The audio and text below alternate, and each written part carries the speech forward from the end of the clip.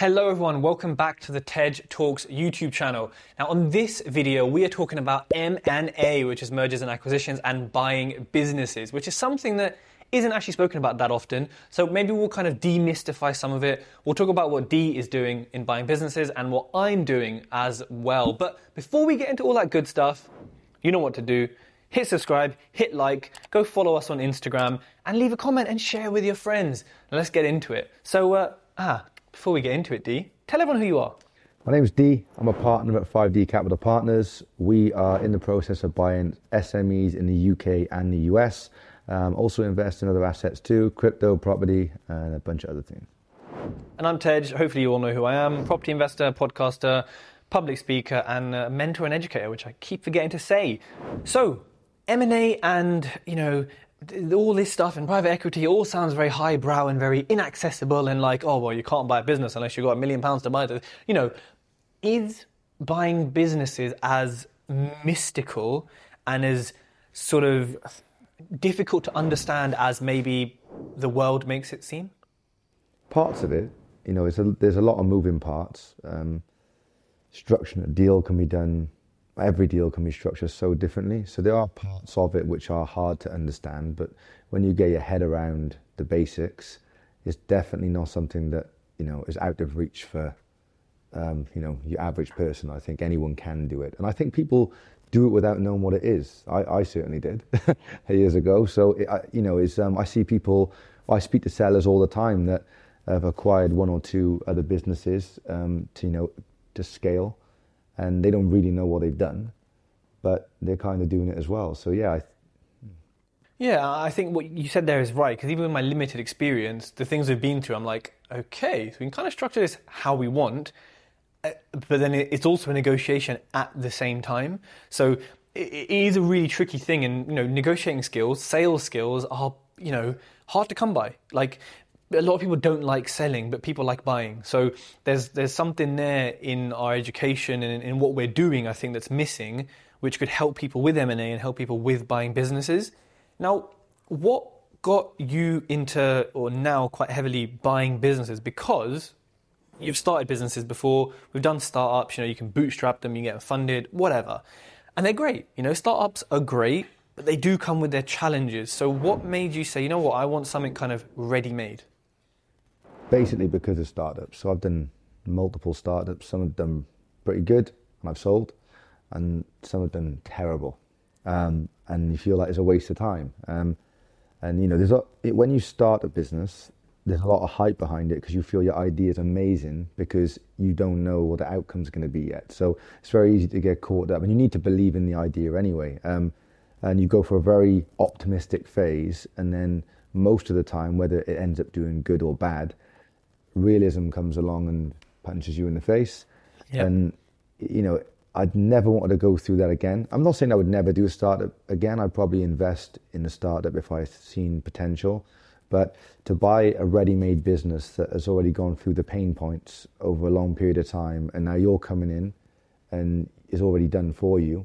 And the way we do it, we do try and take more of a sort of private equity approach where we're not going in and running the day-to-day. You can if you want.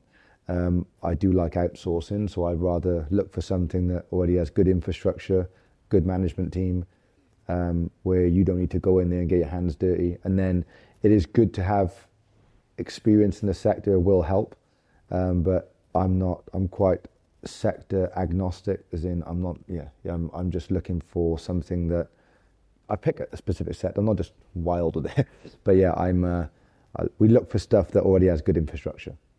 And, for people out there sort of considering, I want to do a startup because, I've got limited capital, limited kind of knowledge, buying a business that, generally people say you need money for, at least a decent amount of money to get a decent return.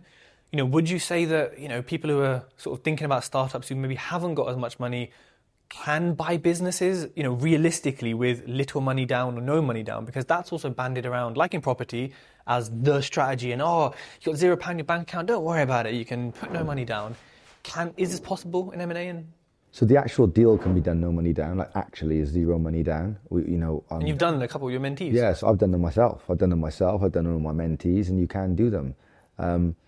But to get your deal flow going, it's going to cost money. It doesn't cost a huge amount of money, but you do need to have some sort of like pipeline in place. So, and it costs money, even if you just do the basic sending letters out, right? Stamps do become costly if you start sending 500-600 letters a week.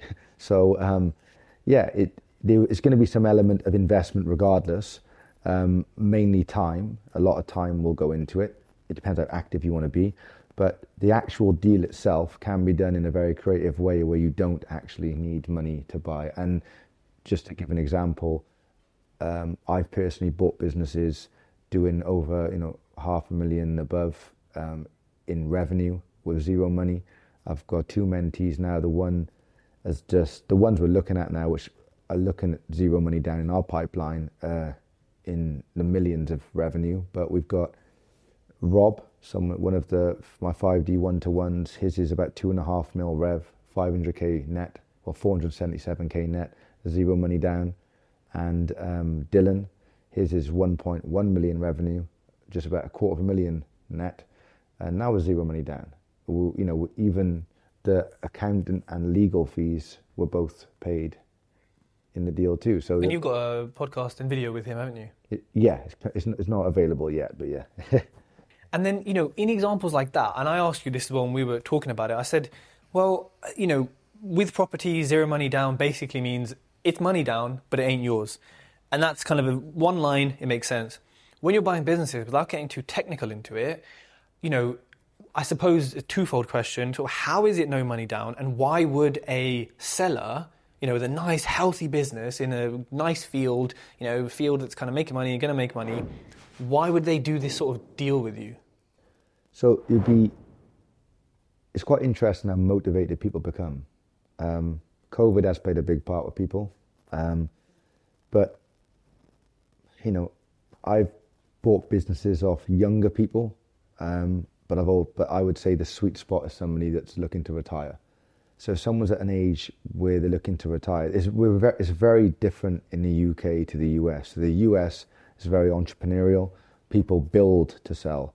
Whereas in the UK, most would build a business. If they don't pass it down to their children, then the only other option when it comes to retire is, the management team, management buyout, or they just close the business down and retire.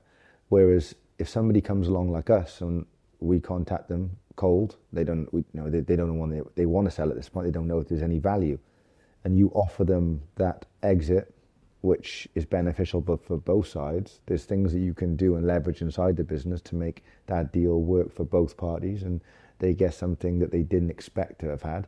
But then on the other hand, there's people that are looking to sell that you can do the exact same thing. It needs to be a fair deal. It's not where let's say property, for instance, some person may not have the knowledge of the area and what they could get for their property, and you do, and then they're happy, still fair, but they're happy to take a much lower price.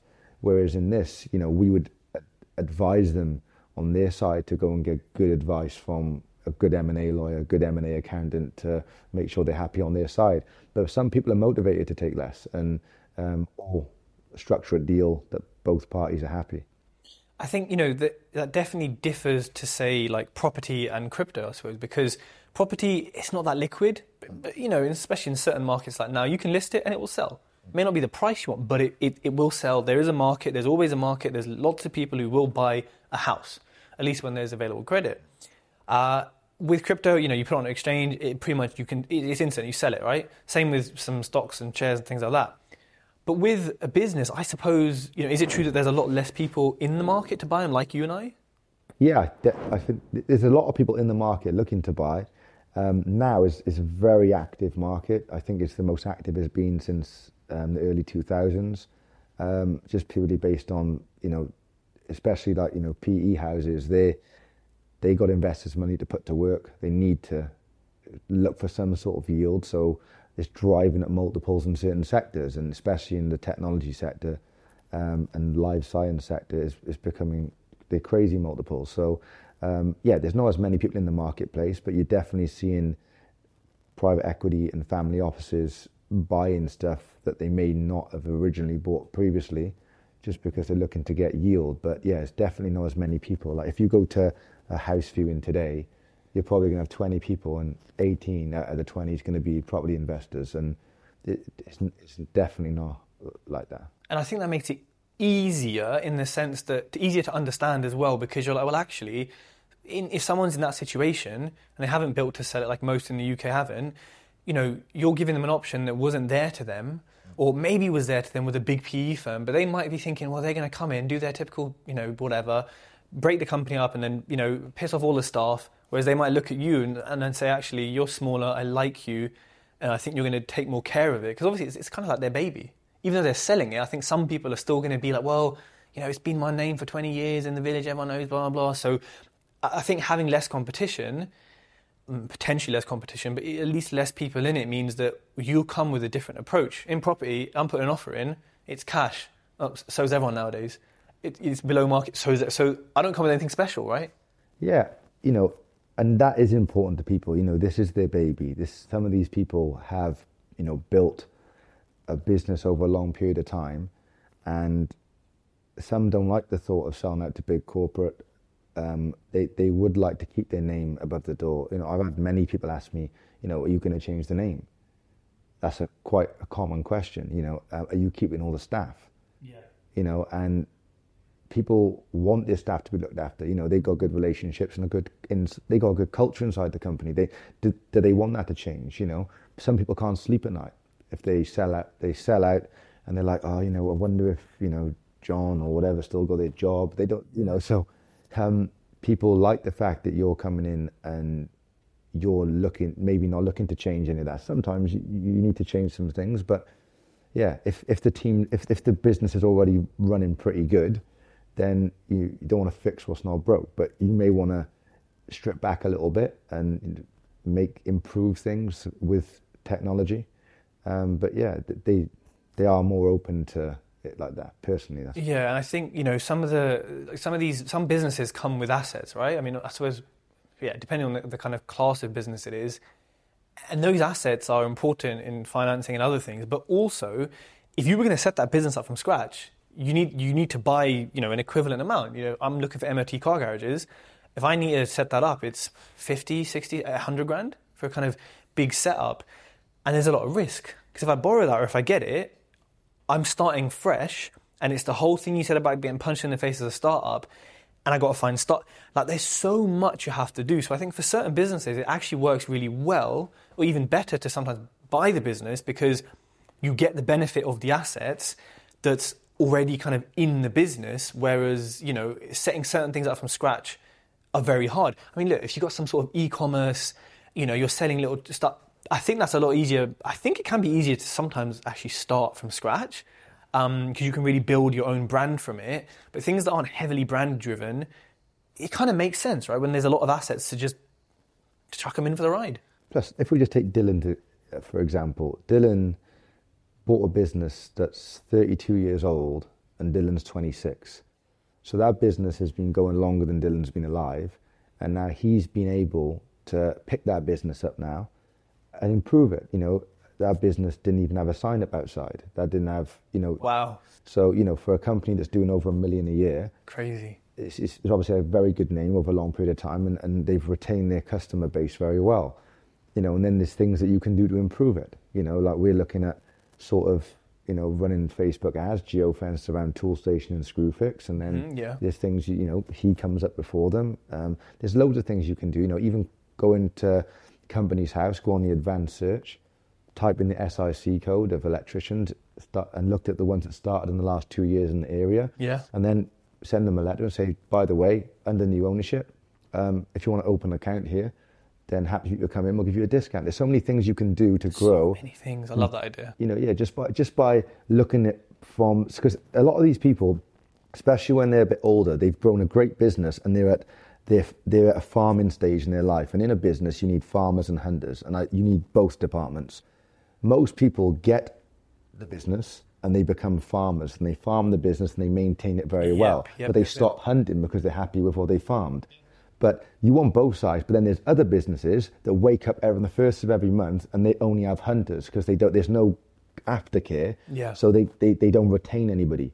So when you pick a business up, you're picking one up that's usually in their farming stage where it's being maintained. So then you got a chance to add the hunting side to it, but also see if you can improve the farming side as well, and the sort of the customer experience. Because all we care about now, as time goes on, is convenience and speed. Yep. So if you're being looked after from a personal aspect, people love that, right? So you can just go in and just by changing something small like that can retain customers for longer as well. But obviously there's a lot of things you can do, but we can improve it by putting a new feel and a new vibe inside the business without damaging the internal culture they already have, but by incentivizing the culture to do more to grow.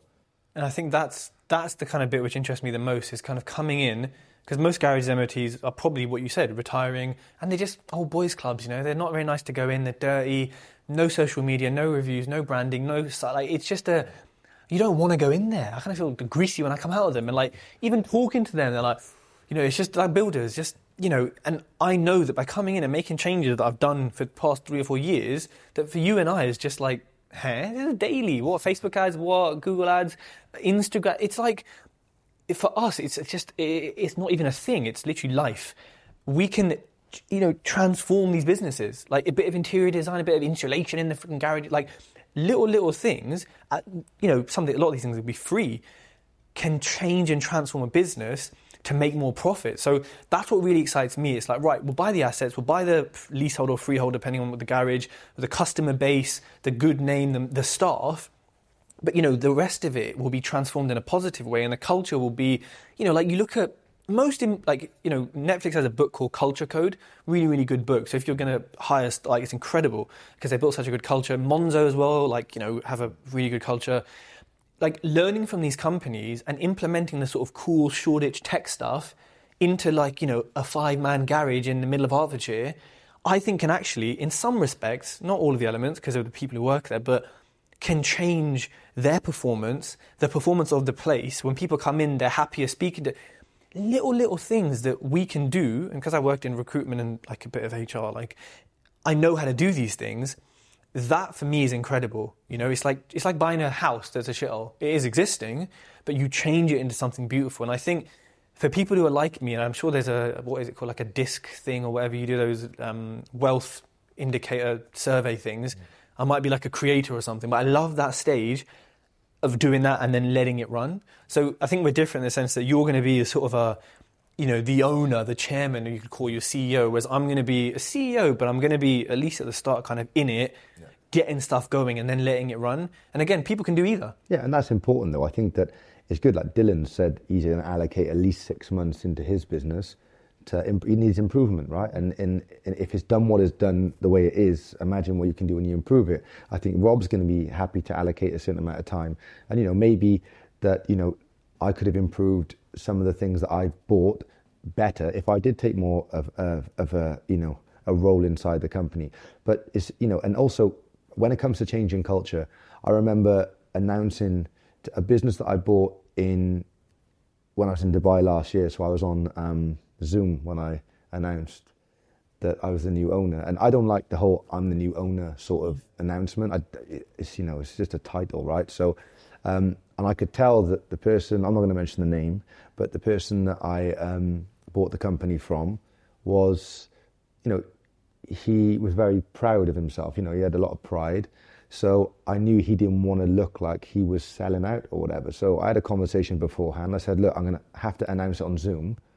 And it was very awkward because, you know, the camera was sort of, I couldn't see everyone in the room. So it was a very awkward. So I thought, oh, for one, I need to try and break the ice. And two, you know, how am I going to do this without damaging the culture or whatever, right? And I thought, because he was a very prideful person, how is he going to take it? So I told him before that I'm not going to say that I'm the new owner per se, but what we're going to say is you built a very successful business and now you're taking a bit of a step back because of you deserve it. And so I announced it and I said, look, this guy, I said, I won't mention the name, is going to take a bit of a step back. I'm now the point of contact if you need. And when I say if you need, if the building's burning down. However, we promoted somebody internally there and then. I said, this individual is now your day-to-day point of contact. You all know him and I understand you respect him. He's been here for X amount of time.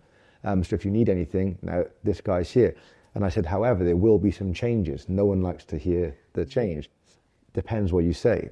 So I said, however, there will be some changes. And I paused to see what their reaction was. It's very hard to see on Zoom, bad lighting in the room as well. But I said, the changes that we're going to put in place are, as you can see, we're very, big on progression. That individual's now taking a bigger role. So there is going to be an incentive scheme and bonus scheme put in place, purely performance-based. And whether you like to turn up every single day and come in 9 and go home at 5, and you don't want to do anything over and above that, and you're not interested in progression, you can still benefit from it if you do what you're meant to do between 9 to 5, because each department or each section of the business can benefit from on performance. So straight away, the change that you're bringing into the company is a change that they get incentivized to earn more money, which hopefully they work harder for you because they're going to benefit from it.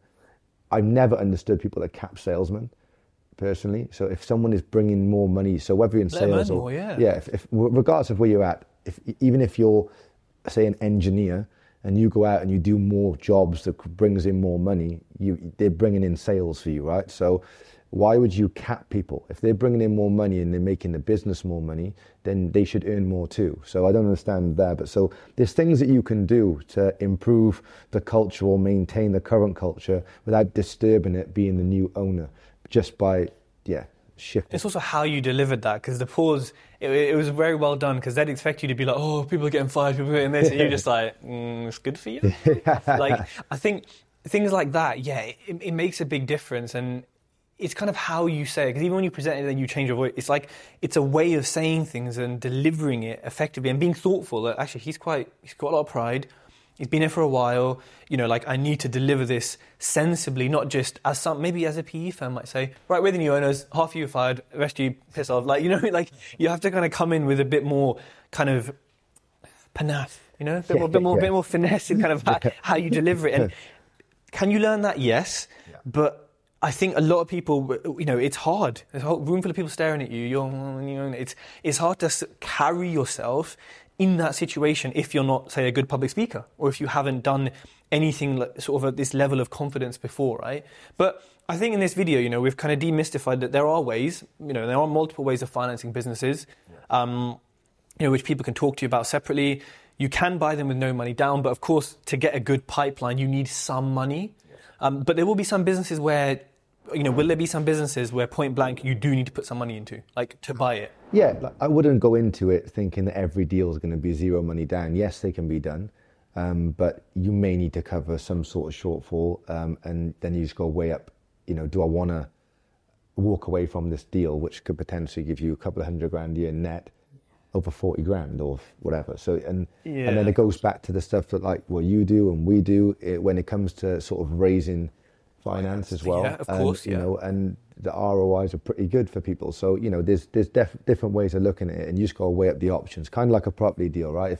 If it's a little bit out, it doesn't fit your criteria, but you're $2,000 out, you're going to walk away, or you're going to be strict. So you just got to weigh it up. But I wouldn't go into it thinking every deal is going to be no money down, but they are possible. And it's not just myself. I've helped people get those no money down deals in the current market. We had an event a few weeks ago, and one of my one-to-ones lives in Mexico. He's British, but he lives in Mexico, and he's just done a deal in the UK, and here's the one which is 477k net profit, and now is zero money down. And that's just salary waiting to be taken, I think. Well, not all of it, but some of it. Sure, we could all live on.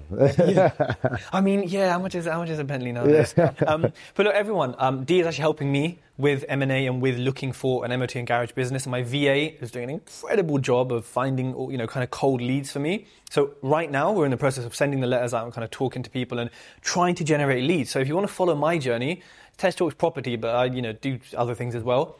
Make sure you hit subscribe. Follow us both on Instagram, because I am, as usual, going to track this M&A journey. And quite specifically, I'm probably going to track it on YouTube. So there'll be a different playlist for this, but you can see kind of what I'm doing, how I'm doing it, and I suppose the progress and what's inevitably going to be a lot of rejections, I think, naturally with everything. So hit subscribe, and we'll see you on the next video.